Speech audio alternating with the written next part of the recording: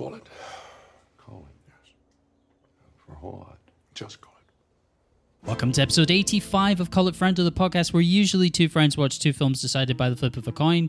This week, myself and DJ Ritchie and my co-host Donica Tiernan watched the new film from Australian director George Miller, 3,000 Years of Longing.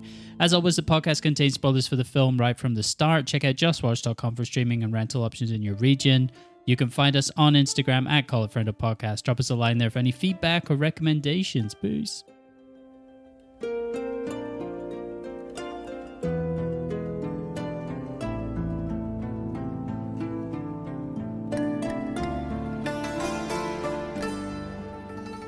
Hell yeah, live.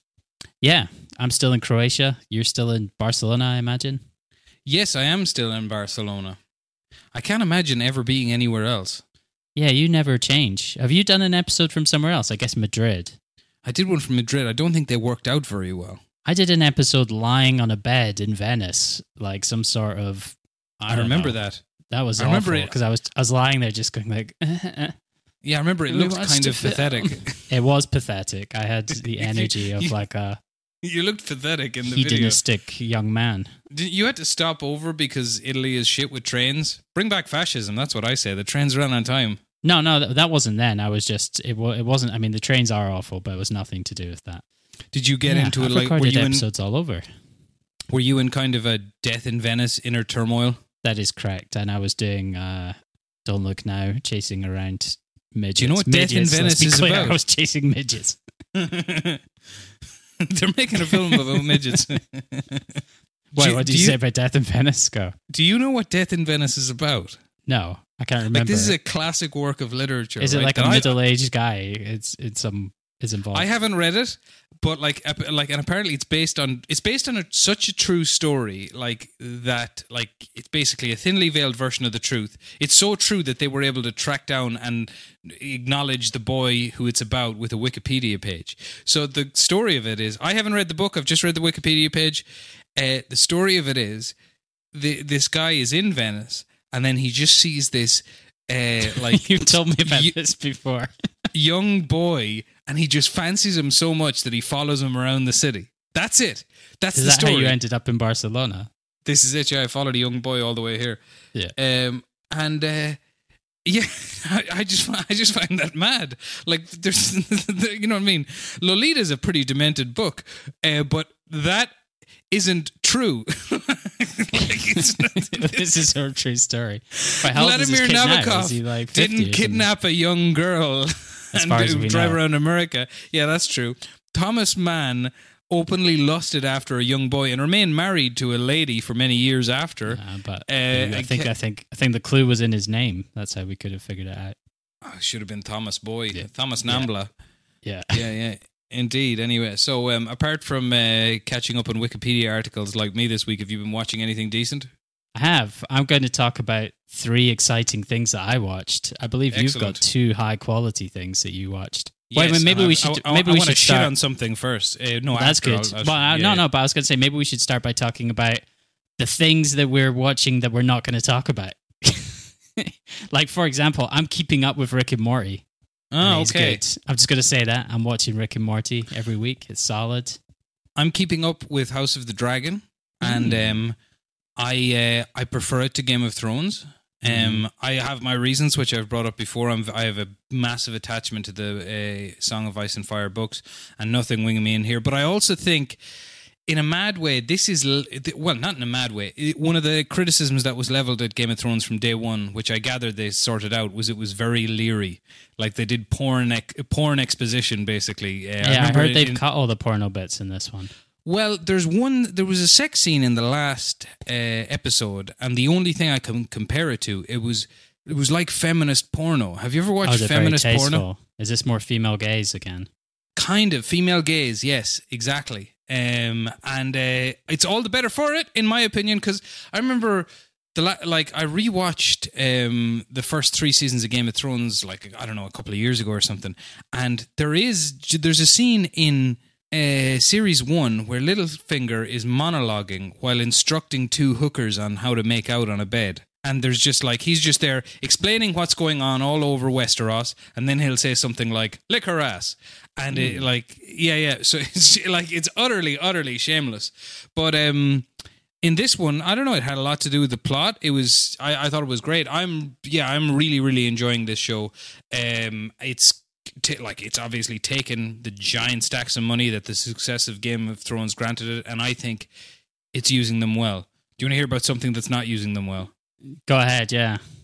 Okay, so with my This newfound... is still something you're not talking about. Yeah, go ahead. No, but I am talking about it. Fuck it, here it is. Because I'm done with it. That's the thing. Okay, I'm finished. fair. That's good. I'm finished with my newfound superpower of not sticking into all the big franchises just because they're big and they'll be part of the zeitgeist, because I've been able to quit Marvel. My latest thing is I watched the first 2 episodes of The Rings of Power, the Lord of the Rings show, and I'm just not going to watch anymore. And here's what I have to say about it, right? I don't know how much you know about the show. Do you know anything? It was made by Amazon, right? Amazon, yes. How did they extend it out of the books? Well, this is it all new, made up stories? It's a few paragraphs from the appendices and expanded from there, right? Now, here's the thing. So, how much do you know about it? Do you know anything at all? No, I hate Lord of the Rings. I have to put that up front. Okay, well, I'm a big Lord of the Rings fan and a big Tolkien fan.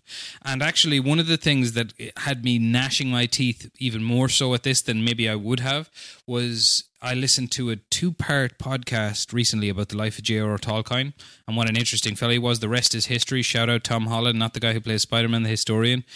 I thought, by the way, I very much recommend their podcast, The Rest is History.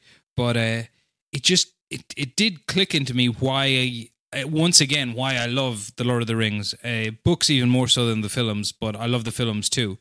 They're just perfect in the sort of mythology they're trying to express, whether you like it or not. They're perfectly complete tales, and Peter Jackson humanized them, brought them down to earth, because, I mean, Tolkien himself, madman that he was, always pictured them as kind of a mythology of England.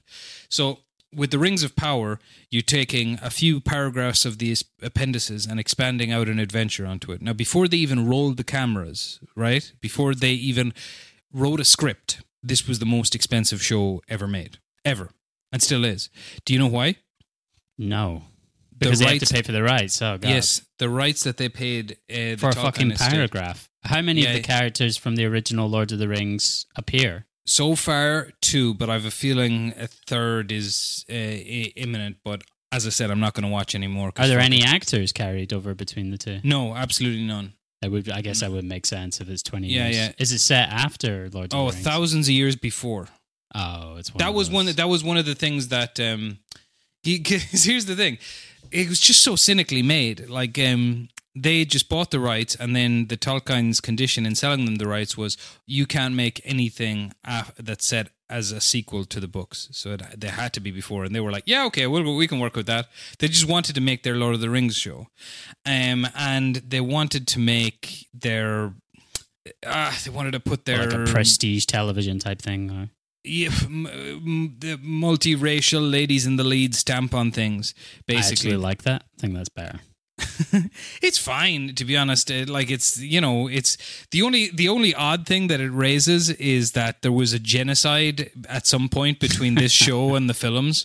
Like all the white dwarves, hobbits, elves, and men genocided all the non-whites of those races together and then went their separate ways. So there was a big collaboration between the races to get rid of all the non-whites, and then they got back to business, which is funny enough. But anyway, you're going back thousands of years, and the basic hitch of the show is what drives it is like everybody's like, Sauron is defeated, and Galadriel is like, no, he's not. I'm pretty sure he's not.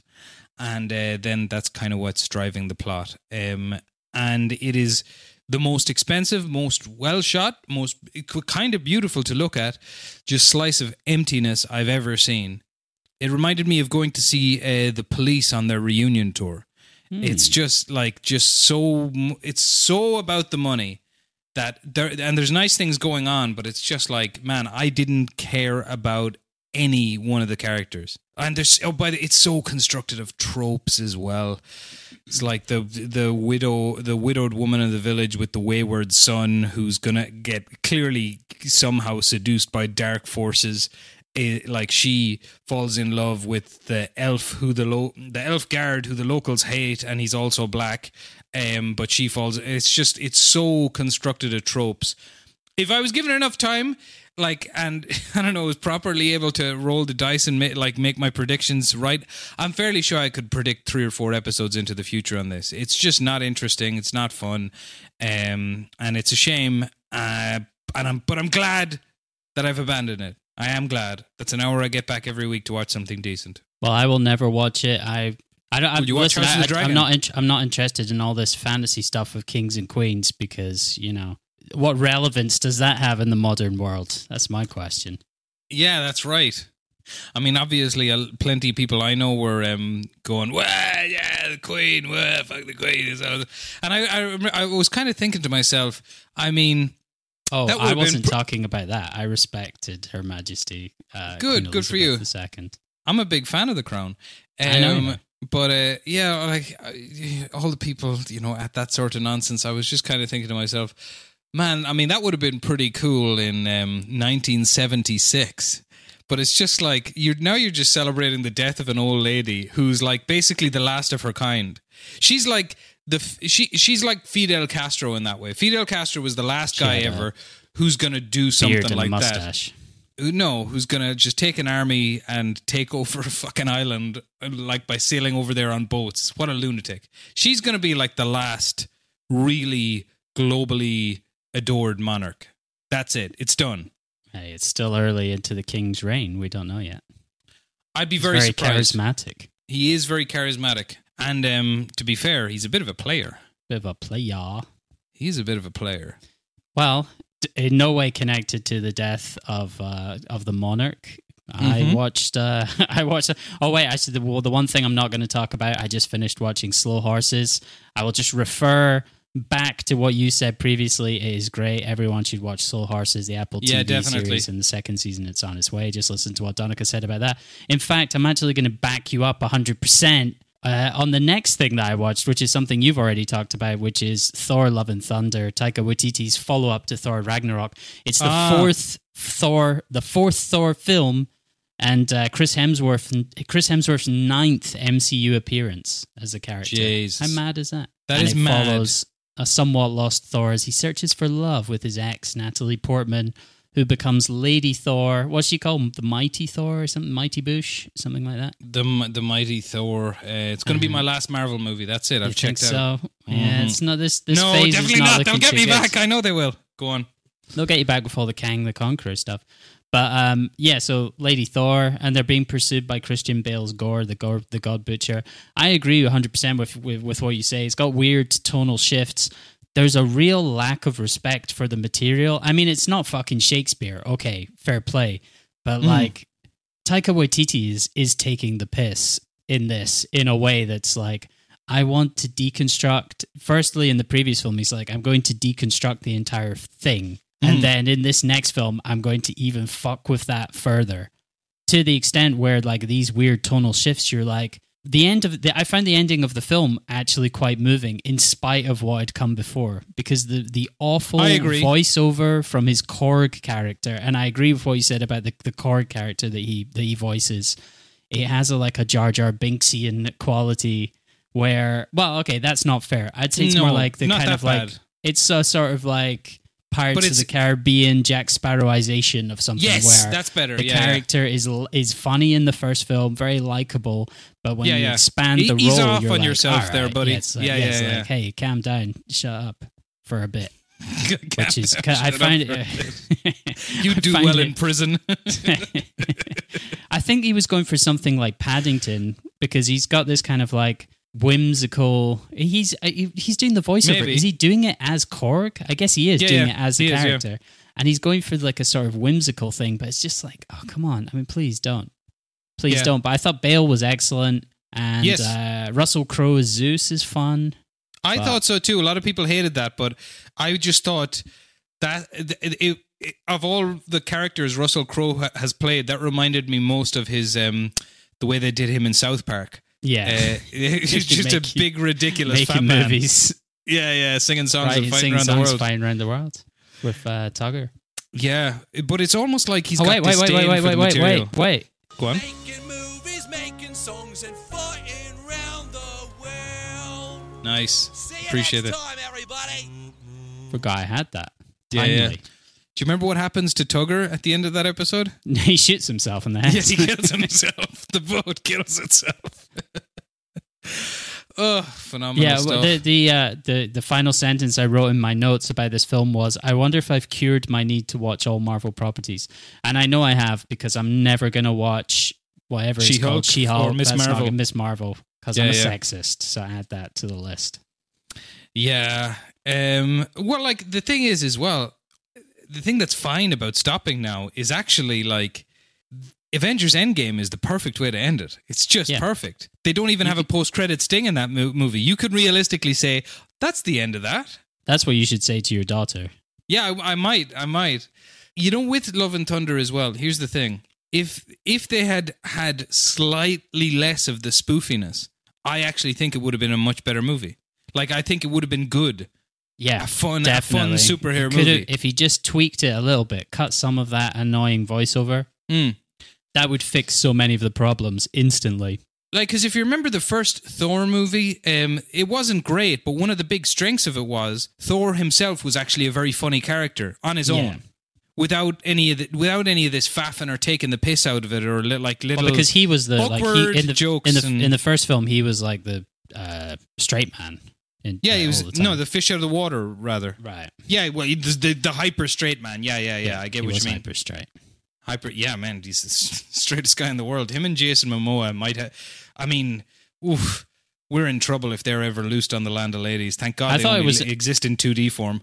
I thought it was nice in the film that it's his actual daughter that ends up as the kid that he's looking after. Spoilers for Yes. Thor: Love and Thunder. That's his own daughter. I thought Natalie Portman's character was really, really weird. The way that they showed cancer. Yeah, I was like, Jesus. is that what cancer's like? Come on, That man. You just, Plus, as she's well, like, ugh, I need to do my chemo today. It almost uses cancer as a MacGuffin. The film Yeah. does. It almost says, fucking cancer, something, Yeah. cancer, yeah, whatever, you got cancer. It's a bit weird that it does not deal with cancer at all well. No, not at all. It's like,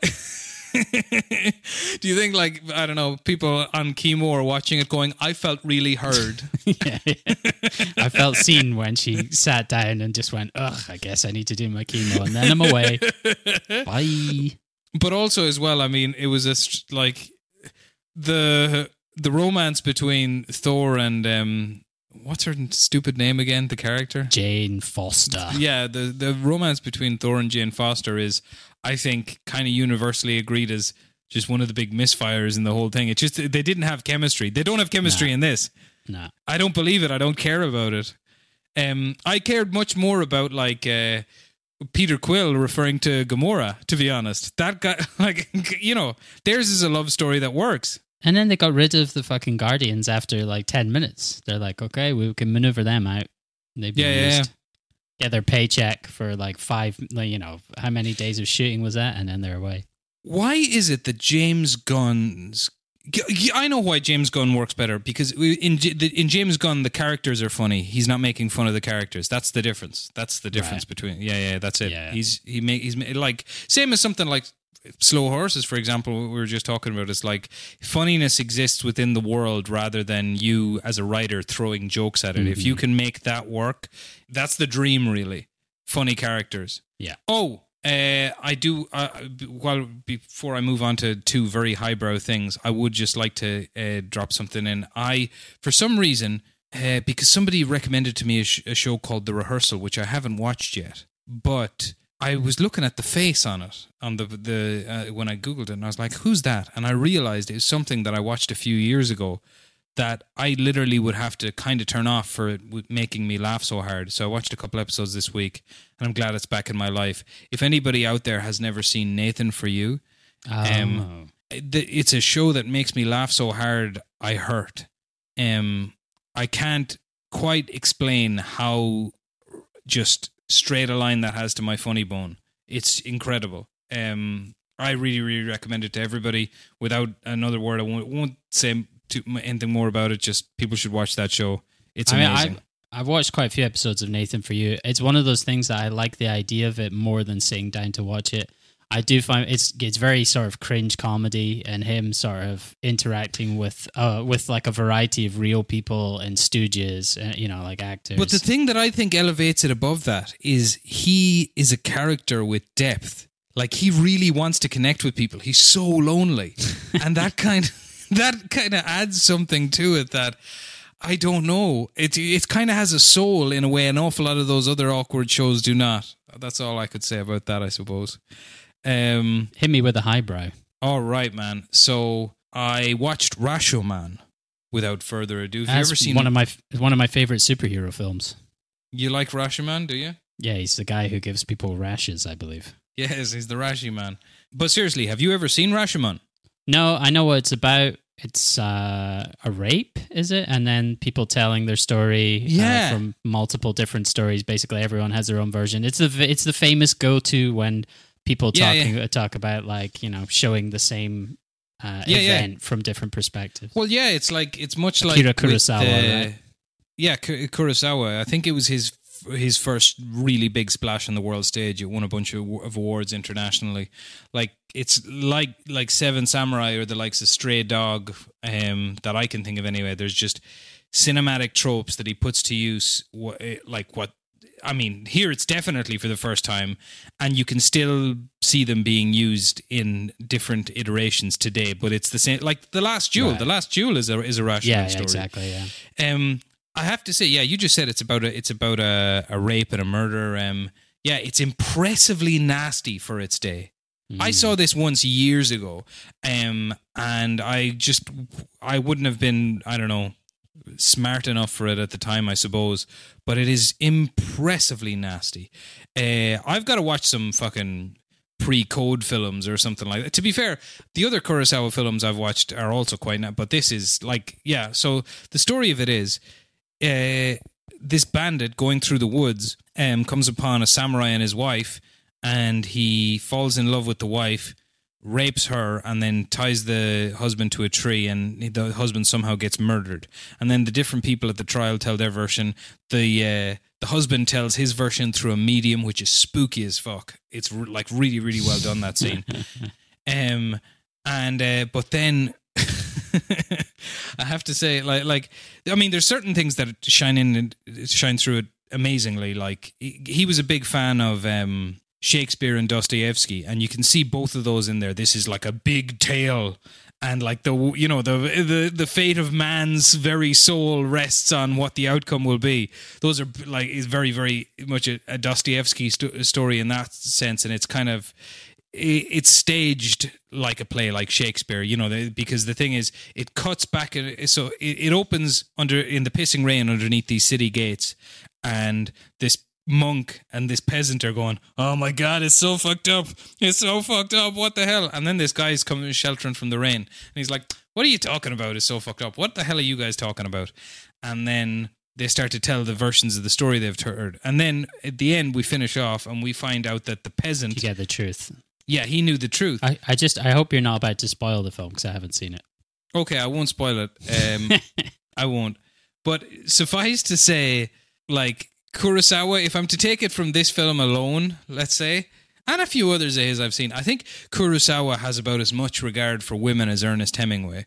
And I don't know how much Ernest Hemingway you've read, but I particularly recommend a short story called The Short Happy Life of Francis Macomber.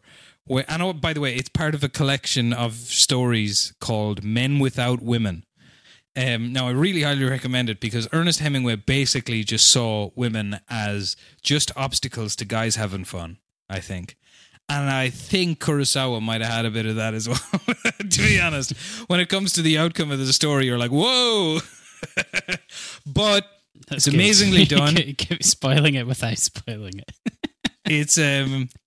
It's shot fantastically. It's under 90 minutes. Hey. Oh, it sounds good. I like it already. If only I could get it dubbed, it'd be brilliant. There you go. Yeah, I would really recommend checking that out. I think you'd really enjoy it, to be honest. I do. Yeah, wholeheartedly recommend it. I don't think it's one that could be. You can tell where it's going, for real. I don't think you could spoil it possibly. Now you've told me what happens. Fine, fuck yourself. Read the Wikipedia. Okay, so the lady is the liar. Got it. No, you got it wrong. Okay, all right, there. Yeah. Good, perfect. Okay. Yeah, and it's I'm pretty sure that both in their odd ways, both Casablanca and The Searchers are aping the ending a little bit, which is fun. Yeah, have you got anything more? I do. The next thing I watched something equally highbrow, and that is The Unbearable Weight of Massive Talent. Oh, right. Okay. How is this? Is this awesome, or is it Snakes on a Plane? Somewhere between the two. I don't know if you remember, but I tried to watch this previously in Croatia. That's right. Ran into cinema problems and had to get the refund from the lady who was like, just one ticket? Just you alone? Big lonely Andy. That was my first fun experience with Croatian cinema staff. But would you ever just think of buying two? Just save the Croatians the feeling sorry for you. Yeah, what, and bring like a fucking real doll with me or something? Yes. I should do that. Like, or something like a bunch of like pillowcases stuffed with socks. I knew loads of ladies who loved that movie, and I remember thinking, this is a giant pile of garbage. Which one? Lars and the Real Girl. Oh god, yeah, no, I didn't appreciate that film at all. I would say I'd rather watch The Unbearable Weight of Massive Talent. This is the Nicolas Cage vehicle of all Nicolas Cage vehicles. Cage plays a heightened version of himself, if such a thing is even possible. Caught up in a situation. Okay, go on. Where the CIA are trying to take. Well, you'll like this part. Where the CIA are trying to take down a Spanish arms dealer who has kidnapped the daughter of the president of Catalonia. Oh, I do like that, yeah. I mean, that's like, you get like, that's real political pressure right there. You the Catalan president's daughter? And of course, the CIA are trying to solve it because half of those got their masters in Catalan identity studies. This film definitely... That's good. This film definitely not written by a European, I would say. Because, well, I mean, it's set in Mallorca. It's filmed in Croatia, I guess, for financial reasons. It looks very nice because it's Croatia. But it's all... I'd say at its best, the meta Hollywood in-jokes are very entertaining. Cage actually proves like just how good an actor he is in this film. He's a great actor. He is. He's honestly like he's so good in this. The high points are him like being a really good sport about himself. He gets the absolute piss ripped out of him, like his career, his life, his lifestyle, the choices he's made. Whenever anybody like says, "Oh, Nicolas Cage is shit," you just know that they're not a movie fan. You just know instantly. There's no movie fan. People who say that they hate Nicolas Cage are just quoting memes, basically. But he even references that thing that we talked about before of his acting style, like. Oh really? Oh, yeah, that was brilliant. Like he's like an old time, like a shaman. Yeah, exactly. Shamanic. He's like, well, with my shamanic acting style. Shamanic acting style. Yeah. But most of the film is just Cage and Pedro Pascal as the arms dealer, playing really well off of each other. And then that strikes me as something that would work well. Sharon Horgan too. Sharon Horgan is Cage's ex-wife, and she's just kind of like brutally cutting through all the showbiz nonsense in like the most Irish way possible. I'm a big fan of Sharon Horgan. All the stuff she's written and everything, and like as an actor, she's grand. Like but I do think she's a really, really talented writer. And actually, she's got something coming out for Apple TV very soon that I'm going to check out. Yeah, big fan. Yeah. There's also got Tiffany Haddish and Ike Barinholtz, who are weirdly misused as CIA agents. And that's probably the weakest area of the film. Yeah, because at its core, it's like a sort of action movie.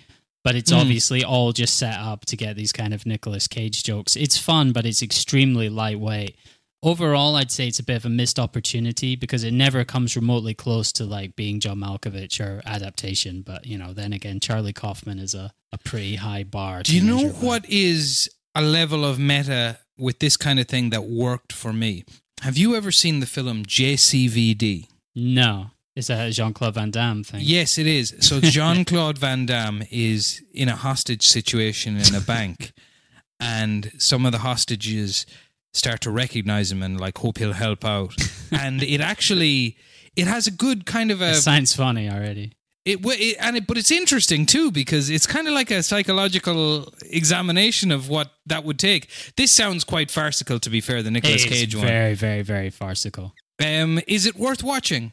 I would say no, just because the highlights don't really make up for the fact that it's like an hour 45 of like, yeah, we're CIA, blah, blah, blah, bang, bang. Yeah, no, I got no time for It's not ironic enough. watching, to be honest. Yeah. There's not enough to it. It is definitely, I'd say it probably is veering more towards Snakes on a Plane. Did it make money? It broke even. It cost 30 million and it made 29.1, but of course that's not taking into account Marketing. So well, I mean, I like that it bombed. It's funny that it's bombed because it's a stupid idea. I don't know if they even consider that bombing. I wonder if they thought they were going to do amazingly well, like they'd be going to trade off of Nicolas Cage cachet of his fan base or something. Well, you know what? If it had, like you're saying, it's not great. If it was even slightly good, it would be destined for, I don't know, what at one stage would have been a DVD cult hit, but I'm sure it would have done very well on streaming if it was in any way good. It's nowhere near good enough for that. Okay. Well, I won't watch that, but I got another one that I highly recommend to you. Let's go highbrow again. Seriously, I think you would really, really enjoy this film. So it's the first film by this director I've watched. I want to watch more of her. She's a real indie critic's darling, Joanna Hogg, and her semi-autobiographical, no, it's actually almost completely autobiographical film, The Souvenir. Now, do you know anything about this film? I know it's got Tilda Swinton in it. I remember reading some Guardian interviews with this lady when she put out this first film. And is it like sort of Me Too-ish or something? No. Okay, no, The Guardian probably found that spin in it. I mean, I'm sure if it was The Guardian, no, it's much more interesting than that. I thought it was her calling out her experiences in the film industry or something. No, would be how The Guardian would read it. Yeah. That's how I just made that. No, it's much more like, I mean, so it is based on something that happened to her, but there's nothing Me Too in it. It's just very tragic, and it's kind of an examination of what it takes to like make great art, I suppose. But anyway, so yeah, Tilda Swinton is in it. She plays the mother of the girl played by her daughter, right? Tilda Swinton's daughter is her actual daughter. Yeah. Tilda Swinton's something Swinton Henry is her name. I'm terrible now for forgetting that because I did enjoy this film so much. She's got one daughter is called Honor Swinton Byrne. Yep, that's it. Yeah, that's her. Yeah, Honor Swinton Byrne. Yeah, so she's the lead in this, and she basically plays Joanna Hogg when Joanna Hogg was in film school in the 1980s. She falls in love with a character played by Tom Burke, who has, something of a past. I won't spoil anything for you because it's really like the way it comes at you is really, really good and just lifelike and organic. It was wonderful like that. And basically the film starts out, she's trying to make a Ken Loach film, but she's from this super middle class background, and you kind of get the feeling that it's almost like you can't force it. You know what I mean? You might like if you're the whole shebang of middle/upper class, trying to lean in and make a Ken Loach film, it might not work for you. You know what I mean? Unless you're like that, like that's kind of the way the film is going. It's like, because her teachers ask her, well, why are you trying to make a film about something you've never experienced? And she's doing this when she's in film school. Yes, exactly. So it's like a student project film. Yes, exactly. And wow. Then it kind of, as this story with the character played by Tom Burke builds up, you kind of realize like, oh, this is going to be a thing that happens to you that will make you able to make art. Kind of, it's really like, so it's set in the 80s. You would confuse it for a film that was made in the 80s rather than a period piece, which is massively to the film's credit. Amazing soundtrack. I've heard something about the way Joanna Hogg has something of a Mike Leigh method going for herself, which shows in the way the dialogue works. The scenes as like they progress forward, like they linger on really, really human moments, but everything to move the characters forward and the story forward.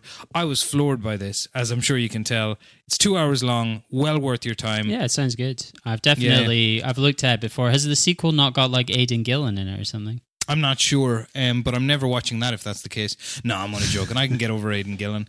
But I want to watch the sequel now for sure. Apparently, people have said it's even better, but I was floored by this, to be honest. Really, really something else. Do you think she'll eventually make a film about her experience making the souvenir? Spoiler, I believe that's kind of what the second one is. Oh, wow. Okay. Yeah, I think that's kind of what that is. I'm glad me and her have the same creative ideas. But I'll tell you what, where this film moved, I was so surprised by that I'm not going to look at anything to do with the article for the second one. I want to know nothing. Well, I'm glad I have absolutely no idea what the first one's about, considering I thought it was about something completely different. There you Nice. go. Yeah. Or maybe your Guardian ass will agree with the Guardian, and it's like, actually, Donna, it's totally about. Yeah. But anyway, that's me. But of course, we both also watched one other thing. Wait, I still got one more thing. Oh, you got one more thing? Yeah, it's Do it, baby. 3v3. This is you went first. Okay. Yeah, so I watched Super Dark Times. I haven't even heard of this. That's got to be a first. Maybe not actually. This was a recommendation that I'd seen a few times on the r/movie suggestions subreddit, which had previously turned me on to stuff like The Kid Detective, which I loved. So I thought, fuck it, let's give this a shot. Super Dark Times is like a bunch of teens hanging out. Something goes wrong. They hide the truth until everything inevitably crumbles and they face the consequences. Movie. A la Mean Creek or River's Edge, that type of thing. But I know what you did last summer. Very similar. Okay, I'd say it's more similar to it's a bit more on the serious side than that. But this film really blew me away. As the title suggests, it's super dark. I'm not going to say too much about it because it is one of those films I'd recommend watching without knowing anything about it. Okay, I'm going to watch it. I'll just say I'll say two things about it. Like, I watched it alone in the dark, and I was genuinely scared afterwards. I was like, do I really need to go to the toilet? And secondly, so you pissed yourself. I did. Well, I sprayed all over the walls like a grown up. And secondly, that's quite an image. Yeah, I know. Really, like I was playing the guitar, going like, trying to imagine electric guitar doing Wild Stallions. Right. Secondly, a few plot strands were bothering me at the end, so I went on Reddit and came across like some huge theories about what certain scenes mean, possible character motivations. Again, I can't say too much about that, but it was one of those things where I went at the end, I was kind of like, and I went on Reddit and I was like, fuck, I love this. I love this film. And while I was doing that, I came across a really good theory I hadn't heard before about Daniel Kaluuya's character in Sicario. Nope. Have you heard Sicario? this? Yeah. Apparently he was working for the cartel. Have you heard that theory before? No. It's actually really good. I know who you're talking about. Yeah. But I can't remember any plot points that would make sense of that to me. I would rewatch Sicario in the morning, though. I love that movie. I know. I think it's good. He takes Emily Blunt to the bar where she meets the. Oh, that's right. He does. Yeah. And he takes her like to that bar. It's really, really weird. And then he randomly meets that Ted guy. I think he goes off and speaks to that Ted guy. There's a bunch of stuff about it that like people suggest that his character like sold out Emily Blunt. Yeah, it's worth checking out. Yeah. I mean, I have been on that subreddit before. I deleted Reddit off my phone for a while because I kept getting into arguments on the Matt and Shane subreddit. Are you on there as well? Oh God. Yeah. Well, I just kept getting into arguments because I was just like, man, America is shit. Yeah. So anyway, Super Dark Times. I'd give this a big recommend, but with the caveat, I think this is something I heard Rogan say of all people not that long ago, which is something that I thought about and I did agree with, which is like inviting this level of darkness into your life is probably going to do some damage to your brain. Oh, Jesus. So, beware. All right, hold on. Where does this land on better or worse in terms of darkness than something like Snowtown? Snowtown is where you're going. I would say there's a similar level of nihilism, but with more restraint. expect a little more restraint, maybe. Is there is it an entertaining movie? Because I don't find Snowtown entertaining. No. It's much more entertaining than Snowtown, I would say. Okay. Is there any part of it that's funny? They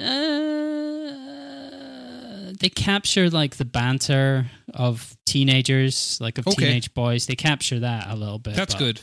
Because it has elements of like, it's the same way where like Chronicle starts to go dark. It has that in a way, almost of like starts out there like just normal. Well, I'm intrigued. I'm gonna watch this, and I'll catch up with you the next time we do what we've been watching. Yeah, we can talk about the theories. Have we decided that what the next one will be? Well, you suggested what's it called? Crimes of the Future, the new David Cronenberg film. Now that may change. We'll see, depending on depending on the next episode, we'll see. Yeah, exactly. We don't want to. Nobody should watch too much David Cronenberg. Yeah. I think that's agreed. Yeah. All right, but we both watched one other thing, which I'm dying to know what you thought of. By the way, 3,000 years of longing. I deliberately haven't brought it up to you because I'm interested to see. You want to know what I thought of 3,000 years of bombing? Not a fan. No, but it did bomb. Let's just say first thing first. Oh, yeah, it did horrible. 3,000 years of longing. Wait. I just want to say 3,000 years of longing. Budget $60 million. Box office $9.9 million. Ooh, it's a bomb. It's a big bomb. But I mean, that was he was basically playing his Fury Road card. I'd say. Oh, absolutely. Yeah, Nick Fury Road. There we go. I'll just give a quick plot synopsis for people who don't know about it. So this is George Miller's follow-up to Fury Road before he heads back to post-apocalyptic Australia for origin story of Charlize Theron's character Furiosa, which is just about to finish filming. It's going to end. That's right. It's going to wrap this month, and it will be out in 2024. Yeah, that's right. He's a fan of a long post-production. Yeah, sure. Fury Road had a 2-year post-production as well. Mm-hmm. So, this is the story of a literature philosophy academic who's in Istanbul for a conference when she discovers a trinket she's bought is in fact the prison of a jinn, mainly like a genie. So to help her get to grips with the situation, the concept of it, because she doesn't want to make wishes because she's an expert in stories and she knows there's no way the wishing story ends well, he tells her the story of the 3 times he got in prison and almost got like the 3 stories of basically people fucking up their wishes, because his goal is basically to get out by and that's the way we get the logic that only by fully granting 3 wishes can he return to his homeland and can he get what he mostly desires. So over the course of the 3 stories, she falls in love with him and wishes for him to love her in return. She takes him back to London then, but after seeing the effect the city's heavy radiation from cellular masks has on him, it makes him sick and he appears to be dying. She wishes for him to be free. Then a few years later he comes back to visit her and we learn that he'll do this periodically for the rest of her life. So that's basically, in summary, what happens over the course of the film. Yeah. Where basically the entirety of the film there is summed up as, the genie tells 3 stories. Yeah, totally. I'm all right with that. We can delve into the stories if you like. We will. Well, we can a little bit. We will, yeah. But I mean, just that's getting the summary out of the way. First thing I wanted to ask you, and then you tell me yours, and then I'll tell you mine, is what was your cinema experience like? Who's going to see this in Barcelona? That's my first question. Oh my God. Wait till I tell you. So I went to a very late one of this, and it was just me and one other guy in the cinema. It felt like we were on a date because the film is hyper romantic. It's romance on crack, this film. It really is. And then there was one sequence that I got into this film periodically, and there was one part of it where I could distinctly hear the other guy snoring. He fell asleep. Oh no! For the late show, super late. Yeah. I have no business going to the cinema after 9 o'clock. Quite frankly, 9 o'clock is pushing it. 10 absolutely. Is right out. But I made it. I watched it. What was yours like? So this, again, I've had a few fun experiences in Croatian cinemas, and this was the same. I just picture chickens running around. It was a bit like that. So I went into the screening like 15 minutes before it started, and it was just me. And then a couple came in at the back of the cinema, and the lady kept going in and out, like going to buy more popcorn and stuff. And kept, what an annoying broad. So that was it. Like, so it was immediately they were kind of like had made themselves. They're like, this is their sofa or something. They're in their living room, and then when the trailers were on, this other couple comes in and goes up to like almost the back row, and the two couples recognize each other, and it turns out they're friends. And they didn't know that they were both going to be at the screening. So they're immediately like, oh, what are you doing here? Blah, blah, blah, blah, blah. And I'm very, very worried. I'm like, oh shit, they're going to be talking. This is definitely going to be their like living room. They're just in their big cinema hangout. So I was like, oh fuck, this is going to be awful. Because I've heard it a bit, especially with this, like a film that's for them is in a foreign language. They're reading the subtitles. And often the like audio, and they just in general, they're like, fuck it, I don't really care. I'd rather just have a chat. But so they are to have a bit of a chat, and then as the trailers are coming to an end, so they kind of calm down, and they're all calmed down. Just then, right as the film is starting, a dad and like a teenage daughter and like maybe a 12-year-old son maybe come in, and the son is walking in front. They're like in a three, and he's at the front, and he's walking up the steps. And because obviously it's super dark and the film is starting, so he trips, and his popcorn and his Coke or whatever just go fucking flying everywhere. Aww. And he basically lands at my feet, and then he sat on the step, like not even. I don't think he was even crying. He just looked broken.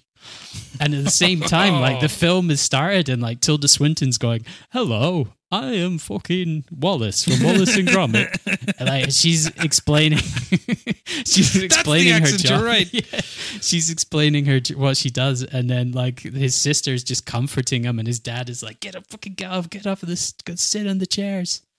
So like I was desperately just trying to pay attention to the star of this film, going like, "What did she say? What does she do?" Because I was like, is she a mystical being? Does she tell stories? She's a storyologist, a narratologist. What? So I was really struggling to focus on what was going on. But then it all calmed down, and we had a nice time. Just the 8 of us, best of friends. But Good. Again, I mean, that was a showing on a Sunday evening, 7 p.m. in Croatia. I was shocked that there were that many people there, to be honest, and that a 12-year-old boy was there. He seemed to like it. He probably learned a lot about corpulent ladies. Well, I'll say this to the credit. Well, I mean, this is a George Miller show, and yeah, man, you won't see many other films quite like this, even though actually I can think of a couple, but like it is... A 12-year-old Croatian boy won't see many movies in his life quite like this. I might be generalizing there. I don't know. I think he'd already seen some stuff. Fair. It's got that sense. But I was more... another thing about it, to see like a 12-year-old there was like... I was just immediately thinking like, is this not going to be super boring for him? I just couldn't imagine that he would enjoy this. I enjoyed it. I was kind of shocked how much I enjoyed it, because when it started, I was immediately going like, I don't know if I'm going to like this. But once they get into the whole telling stories, and it is it's a film, it's a story about telling stories and on the nature of stories, and about falling in love with stories, romance, falling in love with stories. When that all started playing out, I was shocked how much I was on board. You'd already warned me that a lot of it is in foreign languages, so there are large chunks. There's definite parts where characters are speaking, and I have no idea what they said because I had Croatian subtitles. There's multiple different languages, so luckily the djinn would, say something in English over the top of like, and that is why I was stuck in a bottle. But I really enjoyed it. Okay. I really enjoyed it. I thought there was too much CGI, to be honest, at times. That was kind of bugging me. But I was able to get past it for, first of all, like, just... You can see the same sort of... He's painting with the same palette as Fury Road, particularly in the stories. And also, there's one part of it that I loved that I still don't get... And I almost like that they didn't explore it more. It reminded me of like a Salman Rushdie book or something. Shout out Salman Rushdie. Get well soon, brother. When she's arriving in Istanbul and she starts, that weird fucker comes up to her in the airport. The little midget man. Is that, so which we think is a djinn? Something well. like that. It's like in the Wikipedia plot synopsis says that she occasionally suffers from bizarre hallucinations of demonic beings, but Yeah. I Because thought then it was there's just that another scary djinn. guy. Yeah, that the scary guy. in the crowd at the lecture who looks Yeah. like what's But the then name of he- Salieri from Amadeus, the actor who plays him again? I can't remember. Oh, But I he's wish I did. but that like Tin Man style god thing. He's Yes. also we see him later on because he's with the Yes. Queen of Sheba. He's like one of her Yeah. people advisors. And it's a or connection something. that's never really explained. Yeah, it's like seeing Rawls in the gay bar in The Wire. Yes, which is just a brilliant cut to in The Wire. But like I liked that things weren't explained. I read the story, the short story on which this is based. By A.S. Byatt. It sticks to it fairly nicely. To be fair, F. Murray Abraham, by the way, that's the Yeah, guy who plays right, Salieri. Yeah. That's true. Yeah, it does look like F. Murray Abraham. Yeah, so like it sticks fairly close to the story. It like I think you'd agree. It feels like watching a book or a story. Like it feels like a novel. Yeah, it feels like a sort of old school, because it is like old school storytelling of like fable type things. Totally. But then it also feels like when you start dating someone new and you talk about your previous lives, like Yeah. Tilda Swinton's character has put her previous relationship into a box. Like she's literally like boxed that off and is like, that was that part of my life. That was that. And I just want to say that made me cry. nothing sadder than Tilda Swinton talking about how she's like, yeah, we just sort of fell out of love at the same time as we see like her turning the pages of the book, and then there's an ultrasound of a child that never was, and then they put that away. Like just the juxtaposition of that of her words That killed and me. those images is brutal. Yeah, that absolutely killed me. I was sobbing in the cinema with that bit. There are similar films with like similar structures out there that I've seen. Tale of Tales is very good. Song of the South, that the banned Disney movie. You ever see that? Because it's racist. And there's just it's much more of a sort of a book thing. This sort of structure, and I mean. It like again, it's all about interacting with stories and mythology. Now, when if you listen to George Miller talking about Fury Road for longer than a minute, because he did a lot of press for that, you'll learn that he's a Joseph Campbell nut, and like Campbell's big buzz is about finding meaning through following your bliss and finding meaning in like collective mythologies and stories. Here, the Joseph Campbell fanboy is making a movie about falling in love with stories, basically. You know what I mean? You can tell this is very close to his heart. And of course it would be if this is the Fury Road get out of studio funding free card that he's playing, you know? He's clearly fairly passionate about this. It was a film he was trying to get made for a long, long time. And this screenplay was written with his daughter. It's her first ever credit, Augusta Gore. Oh, that's nice. Yeah. So, and there's no greater love that exists than between a father and a daughter. Is that a line from the movie? No, it's from my head. Oh, right. Well, yeah, I love my daughter very much. Thank you for bringing her up. Yeah. It sounds like my wife is torturing her downstairs, quite frankly. She's making her listen to this podcast.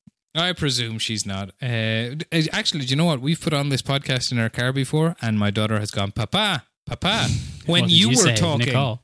It's a reference to When an you- old school Renault advert. Go ahead. No, she was saying Papa when you were talking. Okay. Yeah, so Yeah, that makes sense. Well, she understands paternity test results. I suppose my only criticism, which would be odd to lay at its feet, is the occasional abundance of CGI for my liking. To be honest, I don't think they needed it so much. Just whenever he moves and CGI dust is coming off him, I was like, I found that a little bit distracting. Particularly when you think of the CGI that was used so sparingly in Fury Road, whereas like there's CGI in almost every single shot, but you don't notice it. Whereas when they're back in the past, like when he's telling his stories, the prehistory stories, that stuff is all just spectacular. Like I'm eating that up. Also, so we can talk a little bit about the three stories. Well, but this, to add on to that, like the stuff that's shot in the past looks great. It was supposed to be shot in Istanbul. I think more of it was going to be shot in Turkey. It's all on sound stages, wasn't it? Yeah, it's in Australia in the end, just basically due to COVID. And COVID is almost a character in the film, because in the modern day Yeah, that's right, there's tons of people in masks everywhere. Yeah, in yeah, the yeah. TED Talk. It's an interesting touch, and isn't all it? around. Yeah, and when she goes back to the UK. And then the masks are kind of utilized as... They're nice masks. Well, I mean, also no there's one's got an era shit of- masks. Everyone's got like a nice sort of with Well, like it's a a George pattern Miller on it. movie. Yeah, there's Yeah. nobody No one's with, got like a with fucking whatever it's called. Yeah, the N93 blue tissue paper ones. Yeah. Yeah. But no, I mean, they're kind of used as, they make people look mysterious and stuff in it, Yeah. which of That's course why you I would wear use. mine. Yeah, so everybody's like a djinn hiding in public, I suppose. So let's see. The first one is King Queen of Solomon Sheba. going after the Queen of Sheba with her big hairy legs because she's part djinn. Hairy legs. Yeah. And, well, actually, before starting off with that, I would like, so Tilda Swinton, despite her funny accent, is quite good in this, but I think, I feels like nobody else on earth could have played this but Idris Elba. He's beyond sexy in this. Yeah. Didn't Tilda Swinton use the same accent in Snowpiercer? Is this It her it felt very similar to me, but Is that there's her a bit more go-to teeth. accent? Yeah, There's a bit more yeah. teeth in it, and I feel like spit. that's her go-to, do a character accent. Could be. But yeah, Idris is on form. I thought they were both excellent. Yeah. Do you know the story of Sodom and Gomorrah? When the two angels go into the city to rescue Lot and his family, and all the citizens of Sodom and Gomorrah are such fucking horn dogs that they're like, oh my God, there's angels in town. Let's fucking rape them. I want to fuck those angels so bad. Yeah, I kind of got the story more when I was seeing Idris Elba, because I was like, God damn, that's a magic sex machine. And to be fair, do you consider... Okay, well, let's get the stories out of the way. So we got the Queen of Sheba versus King Solomon. Skip over that interesting revelation about your relationship with religion. Yeah. So, I would love to shag an angel for sure. Fair But point. so we got the Queen of Sheba. What's the next? The next one is the two brothers, right? It's the girl called Gultan, the prostitute lady. Ah, yes, that's a very good one. Actually, that's probably my favorite of the bunch. It's very sad. Very sad. So she wishes that this prince would fall in love with her, and then, then she gets caught up in Game of Thrones style intrigues when just meets a horrible end. And the jinn advises her. The jinn advises her against what she's doing, but she doesn't. She pays it no heed. Then the next one is the two brothers. One of whom becomes like a alcoholic warlord who kills himself, and then the other who becomes a harem lord addicted to big fat ladies. That was an interesting choice, the big fat lady thing. Do you think that any of those are the big fat ladies from Fury Road that are just getting work again? There are quite a lot of Australian actors and actresses in this. Anne Charleston is one of the racist neighbours at the end. She's Madge Bishop from Neighbours. She obviously had good neighbour experience, so he decided to cast her. But yeah, and in the end of the movie, they become good friends, don't they? They do become good friends, and they're like, "Ooh, he brought a black man over." Ooh. Yeah. Ooh. They're but funny. George Miller seems to use quite a lot of the same people from time to time, so I haven't delved into the background of these large ladies, but who knows? That's a hard casting call to put out, to be like, can you bring me the largest ladies you can find? There was one part of that scene where the one brother is in this, is it mink or something? No, sable. Like a room that's lined with these, with the furs of these animals. And he's just lying in a pile of naked fat ladies, and he's naked himself. And his brother comes back from war and knocks on the door, and he opens the little hatch in the door, and the big fat brother who's with the naked ladies comes out and puts his hand through the little window in the door, and it is the wettest hand that any hand has ever been before. Yeah. And I really hope that was he spilled a bottle of Evian or something on his hand. Well, now here's where I'm going to get super highbrow on you, because it's so have you the Italian filmmaker Pier Paolo Pasolini. Oh yeah, did he? I remember. Did he not make like 1001? Yeah, he made 1001 Arabian Nights. Arabian Nights. I learned about I watched it from some of Mark that. Cousins, who I talked have about actually it. watched some of it. Yeah, and what he wanted to It's explore it's quite in similar that, to this. yeah, well, he wanted to get at the fact that these stories are hella erotic. They're like so full of sex, Mm-hmm. and you know, there's loads of gay stuff and pedo stuff and sexy stuff. You know, I I was suppose watching everything it is because sexy. I was watching it because I'm highbrow. Yeah, there we go. But anyway, I suppose that's what George Miller is doing with this. He's just undermining tropes of, you know, I mean, like taking away the Disney sheen from this kind of storytelling, I suppose. Because there is kind of, I don't know, sort of a storybook. It's almost like with stories like this, we tend to like filter them in our minds through like Lady Bird children's books and Disney and stuff like that. But, you know, people back then were hardcore and, you know, harems and sexiness and fluids. Yeah, it was all pretty dirty, is what I'm saying, I guess. Yeah, that makes sense. It didn't bother me too much. Maybe I don't know what the age rating. No, it didn't on bother this me at was. all. I thought it was good. I mean, if The I could gross have, hand bothered you. yeah, if I could have chosen not to see that hand. And doesn't the mum kiss the hand or something? I feel like think that so. happens. Yeah. I started laughing, definitely. I was cackling. I think I was laughing at In the quite a bit cinema. of the fat lady harem stuff. Yes. It was funny though. It was supposed to be funny. Like at one point, one of the large ladies. Oh, it is supposed to be funny. Slips. Yeah. And that's Yeah, how yeah, like, she yeah, that's cracks the hilarious. stone, and that's how he gets out. And then when the djinn comes out, she's like, "Go back." I assume because mine was all with Croatian subtitles. This bit, but she told him to fuck off back to the sea, Yeah, exactly. go back to the river. And with regards to I suppose what can only be there's one more story. The story of Yeah, the lady Zephyr. who wishes to be smart and she becomes smart, but too smart. She was And then already smart though. I feel like that story was saying like, look, this lady invented all this stuff before anyone else had done it. But she I wished don't know. It was for the more mid 19th brains. century. Yeah, and the way she got more brains was she had to sit and read all the books that the djinn brought her. It wasn't like flicking a switch. You're like, here you go, now you know everything. It wasn't like uploading it Matrix style into exactly, the brain. It was like, no, you need to fucking sit here and read them all. But So- fast. Right. Well, then Tilda Swinton makes her wish that the djinn would love her. What do you? That's kind of an unfair wish, isn't it? Well, I think she'd been leading up to it. But he seems like a massive horn dog anyway. Like he Yes. basically ends up trying to bang whoever lets him out. That's Yes. like his go-to signature move, I which is suppose it probably is. why it ends so badly for him most of the time. What did you think of the what I'll call the addendum section in London, and then his subsequent feeling which is exactly how it pans out in the story, by the way. I guess like it's trying to make that point about modern technology, modern life, blah blah blah. Yeah. We're all being blasted by our evil phones, and we're disconnected from each other, and we're angry and we're frustrated. No time for and- stories. Yeah. Stories are dead, etc. Racist neighbors. That's London. That's the London I know. Yes, but then she does. Then all you she need to makes do them is go, eat a "Oh, bit of young chickpea man." stuff. Yeah. Yeah, And then that's they go, right. "Oh, Ooh, young man. Young man. man. Yeah. So, do you think you'd watch this again?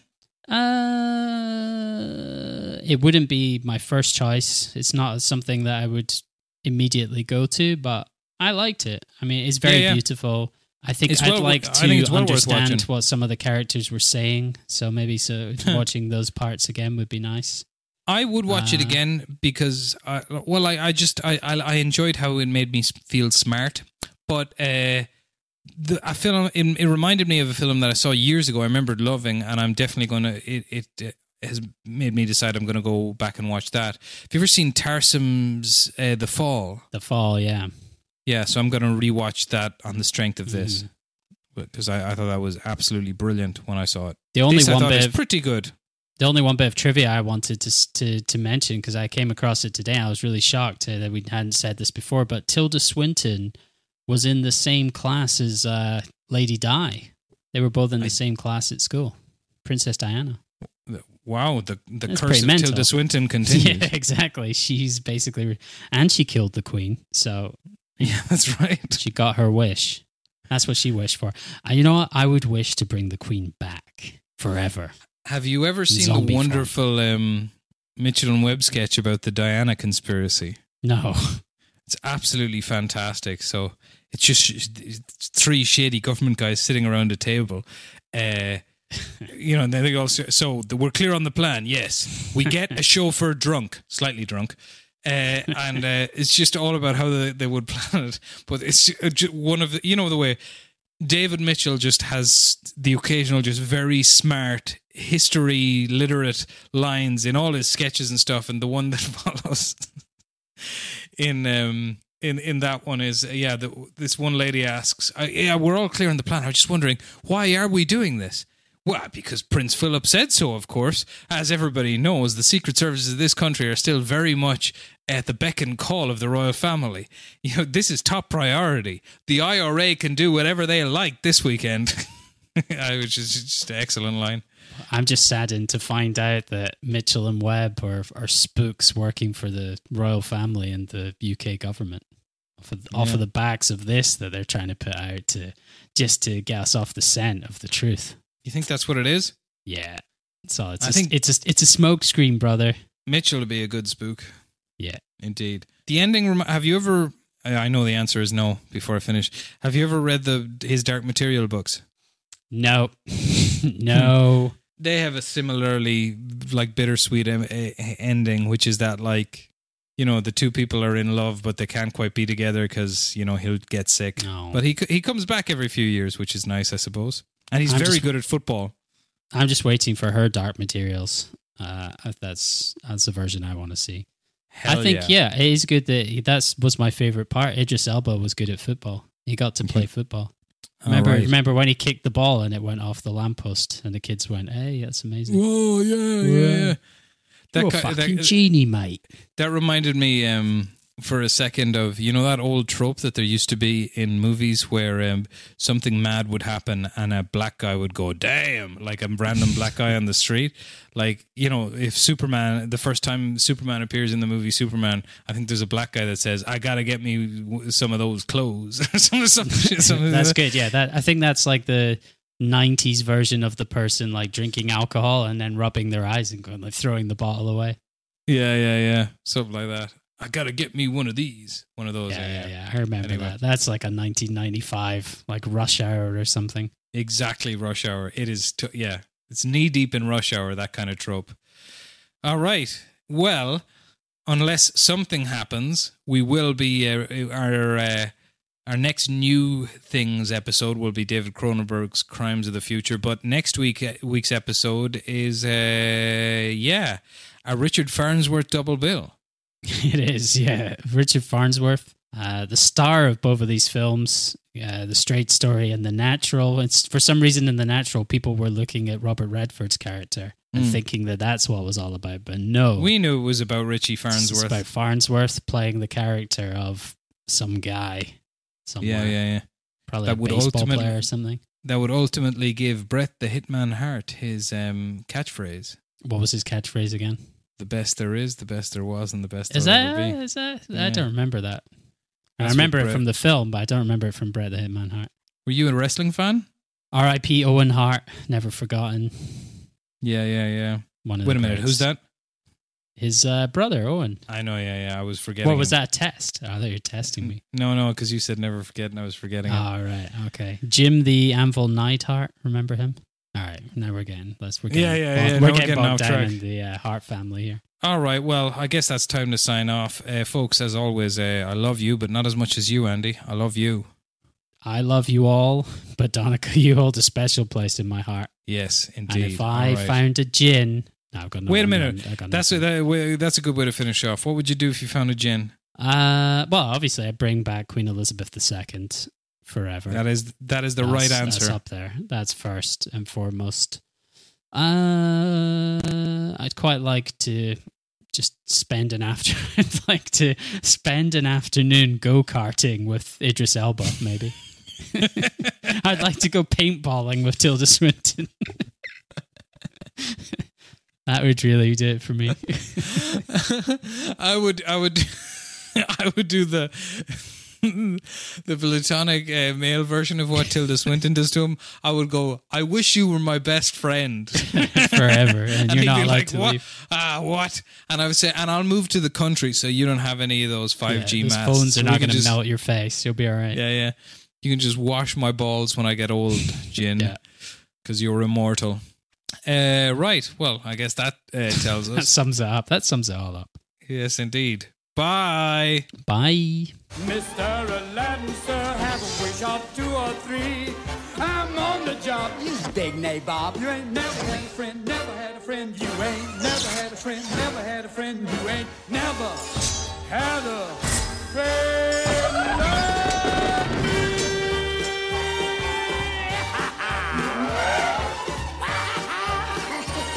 You ain't never had a friend.